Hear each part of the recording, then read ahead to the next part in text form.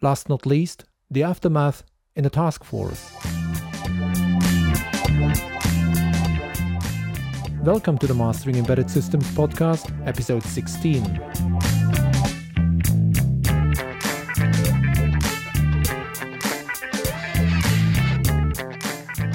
Thank you for joining me for another episode of the Mastering Embedded Systems podcast. I am Georg Lorrer, and this is the podcast about realizing and managing your projects within the embedded systems realm. It's where I give you the know-how and teach you the ways to succeed and overcome your daily obstacles and problems in project work. This episode is the last part in the mini-series about task forces. Today we are handling all the aftermath which is needed for a successful task force. Stay tuned and be inspired. First of all, I wanted to highlight a problem you might have observed if you were listening to the last episode, the MES 015, the episode about the Volkswagen diesel details and ideas and observations. It was you get the raw version. So I mean, it was redone, and I have done all the mixing stuff. However, I have released the stereo version.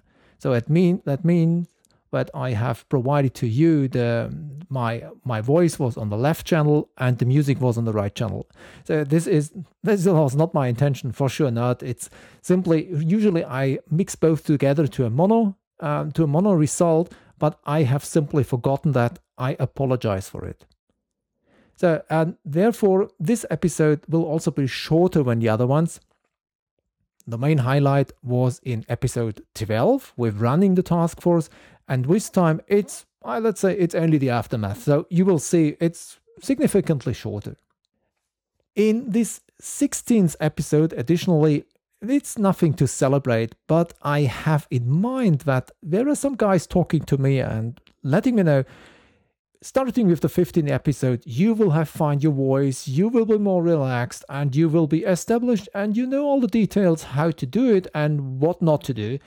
And finally, I have to admit, anyway, I'm still a little bit excited all the time, and it's not that I'm that relaxed, that I have this cozy environment in any way. No, I'm sitting here and thinking hard what to tell you guys, and how should the content look like, what is feasible for you.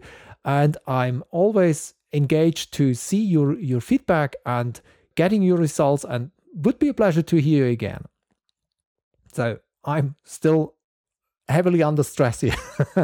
Now, you remember with episode number 6, we started with this mini-series about task forcing. With the episode 8, we tackled the launch phase. And with episode 12, that was a very long one, we were having the most essential part of the task force, the running phase. And in this episode, number 16, it's about all the stuff you need to do after you have run a task force meeting or the task force at all. In the first section, the first part, that was the episode 6, you need to understand the general pros and cons of a task force, the intention and your own understanding of the why, what and how. These were the essential things you should have understood with episode number 6. With the section 2, that's the episode 8, about the launch phase, you get informed about what are the key indicators for a successful launch phase, so that you don't drop it at once at the very beginning. With the section 3, the running the task force, we were talking about calling regular meetings, pushing forward negotiations and arguments, strong commitment with a clear focus on the goals. So this is the doing part. And now, with this aftermath part, it looks like it's the end of the story, but it's most likely not the end of the story. It's something which is after every meeting you will have, or it's also things which should be done after the task force has been finalized. You get the goal or you miss it and it's finally dropped whatsoever. So the aftermath covers meeting minutes, support of ongoing work, removing obstacles, negotiations, and finally touchdown of the task force. Why is the aftermath phase also that important for the task force? First of all, the major outcome of the aftermath is the minutes. Every meeting should have a minutes. If you don't do that, you will lose the track quite instantly. Latest after the third or second meeting, you have no clue about what's going on.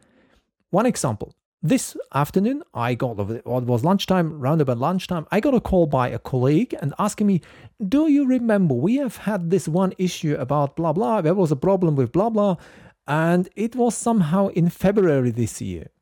And I said, yeah, I remember darkly, there was something, but I remembered to whom I have sent the minutes, and I was the sender.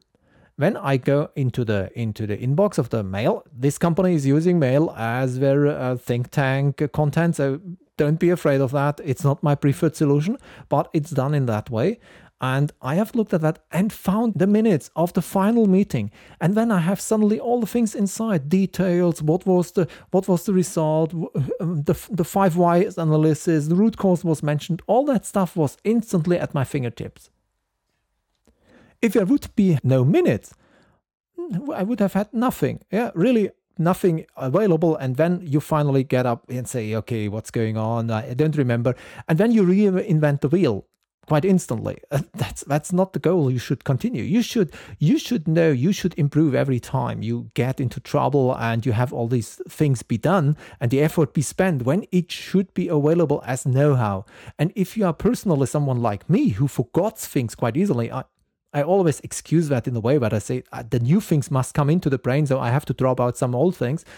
But anyway, you should have some kind of a think tank or such kind of a content base, of a stock place where you put all these things inside. So whether you do it the way with the emails, or you have your Evernote account, or you have some Trello board or Kaizen board or whatsoever you have, simply use it. And when you will get out of this situation that you don't remember. You only have to look into the details. So it's easy. Having minutes is an essential part to not lose know-how and don't waste effort. Bad minutes, that's the other aspect. So there are good minutes, there are average minutes, and there are bad minutes. And let's say it that way. I only want to have good minutes, or at least excellent minutes. Yeah. So I remember these minutes by some guy saying, we have had a meeting, and the result is that this person has to do something like anything. Yeah, I don't know. But this is ridiculous. You don't know how we have come to that situation, how it was decided until then, and all that stuff. So it's not available. So bad minutes create confusion. You don't know what's going on. You have no idea about them. They instantly create annoyance. You get upset if you see that situation. You know these guys have spent a lot of effort, and what's the outcome? You don't see it. You have to go after these guys and discuss with them verbally. So this is not the intention. Okay, you can do that, but it's not what you want to do. Maybe because you don't have the time, and it should have been instantly much more better. So there is also a delay because now you have to go after the information. So it's not instantly available. You lose time. Again, it's waste. And finally, if you are not the leader, not the task force leader, or you're not the boss of these guys, but simply a participant, you might get demotivated of all that stuff. You have spent that much time in this task force, and what was the outcome? One single sentence? Hey guys, that's not the way we want to go. Okay, that means the aftermath phase is really important, mainly due to the things you have to do during the aftermath phase. If we imagine a bad launch phase of a task force might cause problems. A bad running phase might corrupt or thwart the whole operation. But if you have survived the first 2 phases, but lose the last one, the aftermath, you will be never known as the one who has ended the task force with success. It will be another one harvesting the fruits. Do you want to have that way? I don't think so. So therefore, be also great in doing the aftermath. And what has to be done here? We need to distinguish into 2 different actions for the aftermath. First, I have already mentioned, it's the after each meeting or chat. After and before every meeting, you need to have some kind of actions. And after the task force at all, so if you have tracked down the problem, or you have solved the problem, or whatever was the goal of the task force, if that has been achieved, then it's after the task force. There might be different actions needed to fulfill that. Okay, let's have a closer look at these fabulous meeting minutes. As you know, I have already provided you guys a Google document for the invitation for task forces. have a look back again for that one. You will find it at episode number 8. It's in the show notes inside. So embeddedsuccess.com/episode 8. You will find the show notes with the Google document inside. It's still up to date, so have a look at that. It's the invitation for the task force. But now let's see what we can do with the meeting minutes. I also will have provided, or I have already provided today, a meeting minutes document. Also as Google Docs document. You can use it as template. It's for free. Use it. There are all things inside with hints for you, with examples. Yeah, I think it's a good template. I use it for myself. Okay, what should be the contents of a really great meeting minute? First of all, the participants. Very often overseen, simply everybody knows who was inside. No, you don't know. And you also should collect and take care for that you cover everybody who is participating. Also the ones who come later or the first one who drops out. If you are really good and can do that in parallel, note the time when the guys are coming in, jumping in, or they are leaving. If you have some kind of a telco bridge, you very often do not observe and cannot distinguish who has just left. So then you are more or less lost, so there is no chance. But you already see that someone is leaving. Then, also a very interesting point or very essential point in the content of meeting minutes are the outstanding action items. So you see, at one time you start with a meeting minutes, but then after this meeting, there is the next meeting, the follow-up meeting. And inside of the follow-up meeting, you will have to tackle the action items of the previous meeting. Therefore, first of all, in all these meetings, I would want to suggest you check the outstanding action items. You will see sometimes very, very interesting reactions. Yeah? If you are interested in the outstanding action items, very often guys are not considering that there is simply someone after that. The third point is now the situation or description of the problem. Very often, this is the initial goal of the task force at the very beginning, but it might change. You might have different meetings for different purposes, and then this kind of purpose should be mentioned in these meeting minutes. But everybody is aware of, not only due to the title, this might be misleading because it's only mentioning the task force, but what is especially handled in this task force meeting. So give the situation or the description of the problem explicitly into the content of the meeting minutes. Very often, you could provide that beforehand, before you start the meeting. Yeah. So don't do it at the moment you are in the meeting. You are disturbed by this action because you have to have your brain with you and to think about things you are writing down. And in parallel, the discussion might already going on. So you have lost already the track. I personally prefer to have at least 10 to 15 minutes before the meeting, I start to prepare the meeting minutes. I regularly prefer to put all the participants who I've invited into the meeting minutes before the meeting. So I write down a list of all the participants. Then the moment we entered the meeting or we arrived in the meeting room or wherever the meeting is, I mark them or their name as boldface characters in the meeting minutes. Then I can simply detect who was available, who was invited after the meeting. But that means also that you have to keep track of all these going and coming and going of the participants. So be aware of that. At the moment, we have now 3 major points here. So we have the participants list, we have the outstanding action items in the minutes, and we have the situation or the description of the problem is inside. Let's come to the one which is really done on the fly in the meeting. That's something you have to protocol, and that's the discussion. It's captured on the fly. You should not do a transcript of that, but you should highlight the major bullet points the participants are mentioning. So it's permanent from your perspective. It's a permanent summarizing of the situation or highlighting particular sentences which are worth to mention. It's very often for me, it's like that I write down something I've just heard, and it might be that I erase it after a few minutes because there is something more important. And afterwards, it should be something like that. This kind of protocol should highlight the different steps of the discussion, how you have come to the final end. Thus, you follow this discussion simply by writing down the bullet points. Let the guys validate your statements. So have a look at whether what you write down is really validated by the guys. So that means you have to do that on the fly, in parallel here to the discussion. Potentially you have also to contribute, and when it gets really complicated, if you have to contribute, summarize and protocol in one, that's a challenge, I admit. But at the very beginning, concentrate on only doing the summarizing and doing the noting down, and that's enough. Fifth step would be, after now we have the participants, outstanding action items, situation and discussion. The fifth step is now, after discussion, you should come to a conclusion, some kind of proposal, a result of this meeting. That also needs to be noted down. And here I want to recommend you, please stay word by word at the sentence what the guys are accepting or what the guys are highlighting.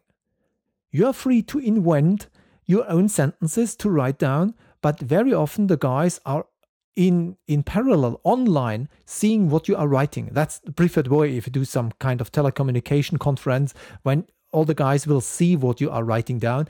And then write it down and let it validate by the guys. Say something like, is my understanding correct when I write it down that way?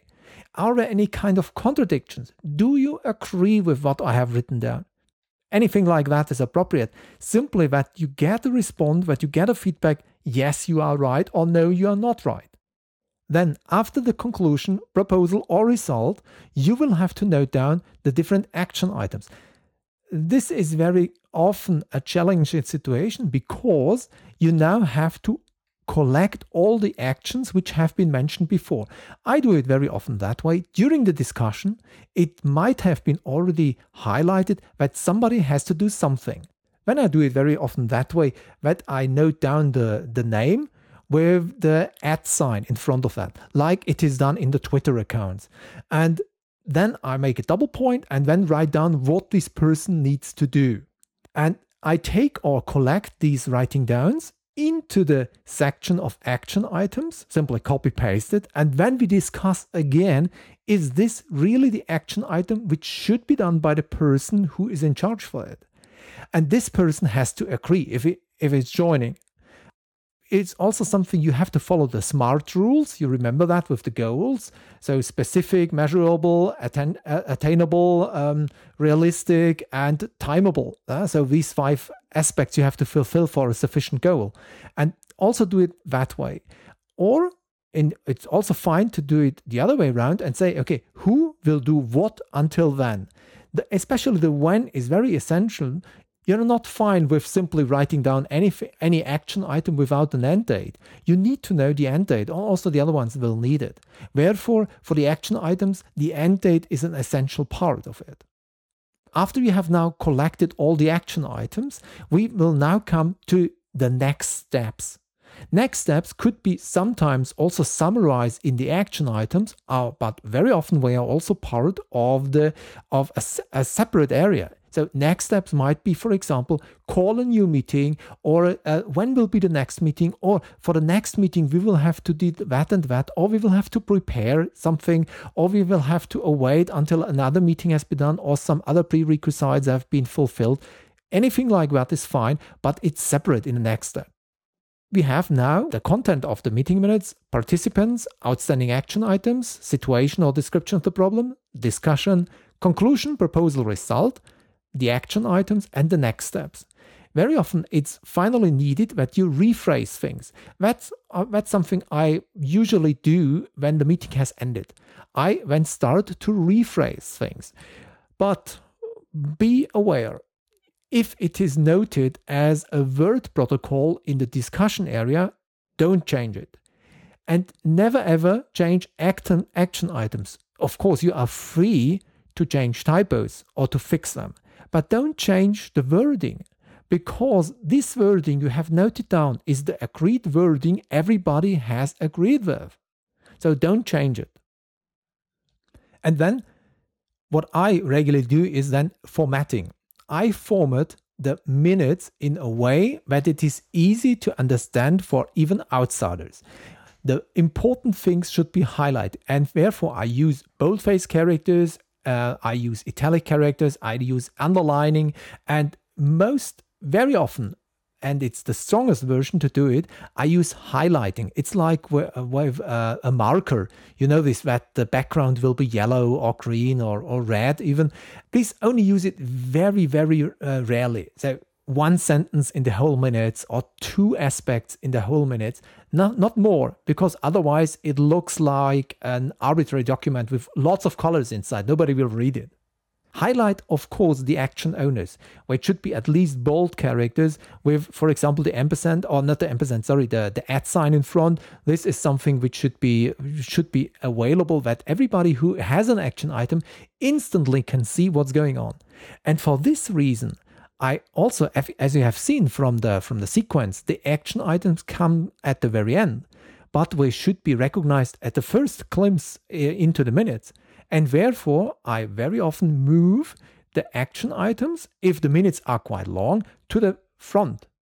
This is also quite helpful because these action items you can instantly use for the next meeting in the next meeting template as the outstanding action items. Okay, and if you have done that, then send the minutes to all relevant persons.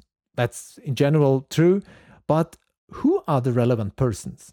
Don't send it to God and the world, but send it to all the participants, that's for sure, but also who might be interested in. But don't flood the guys with spam. I sometimes get meeting minutes with a recipients list of hundreds of participants. Even using mailing lists is absolutely horrible. So be very afraid of that, do not spam, and also take care for that you address the right persons. If you are in doubt, make a short phone call and ask the person you want to send it, are you interested in this meeting minutes? And if they say yes or no, then act accordingly. As mentioned at the beginning, feel free to use the template I have provided in the Google Doc, so you can make it the same way, or you can give it a try, whether it's the same or better or even worse than yours. If you have a better meeting minutes, if you have more ideas, don't hesitate and give me a feedback. Embeddedsuccess.com/feedback. But now let's imagine the task force has finally come to its end. Somehow, somewhen, somewhere, whatsoever, it's done. Then you should do some kind of retrospective. And I don't mean a retrospective on the task force from a content perspective. This should be all the things belonging to the content of the task force should have been tackled and maintained in the task force. I mean, the retrospective of the task force should not contain things like process improvement to prevent such kind of failure or problem you have tackled in the task force, but it should only contain, this kind of retrospective should only contain problems you have observed during running the task force with the way and the process you have do the task forcing. So it's more or less some kind of personal improvement for you. There is this Japanese process of Yoko Tenkai.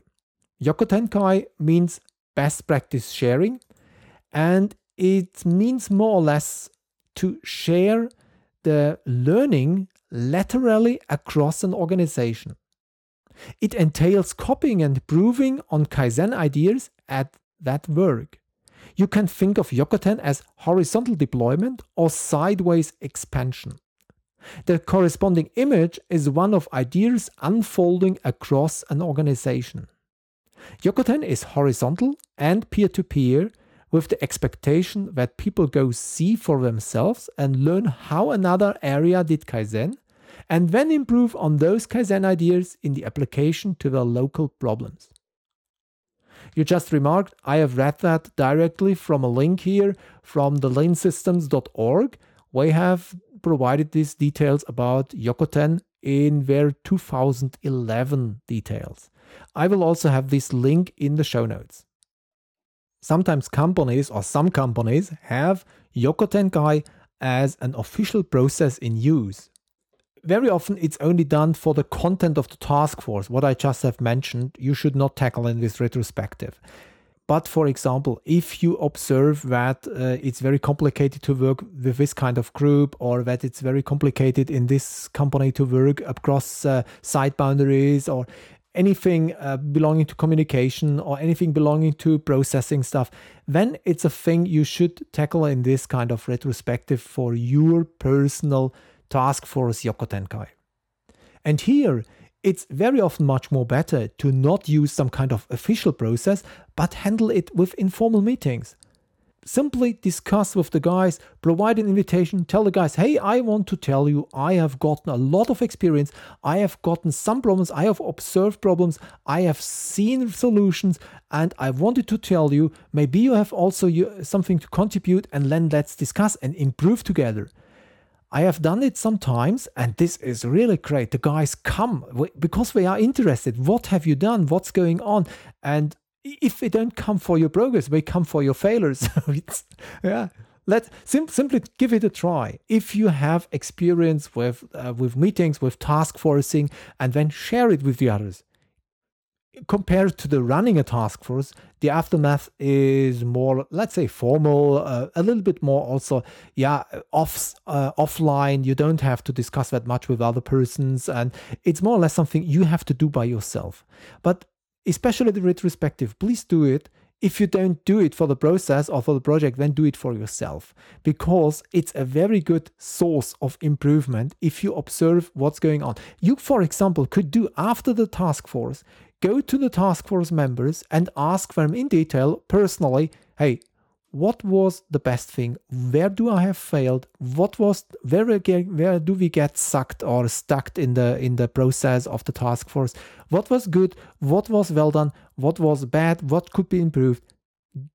Take your feedback, grab your feedback, request it, and you will get improved. And the best thing I observe in all these times is that the guys get aware of that there is someone who is interested to get their opinion, their attitude, their estimation about the situation, and who takes it honestly to improve the overall situation.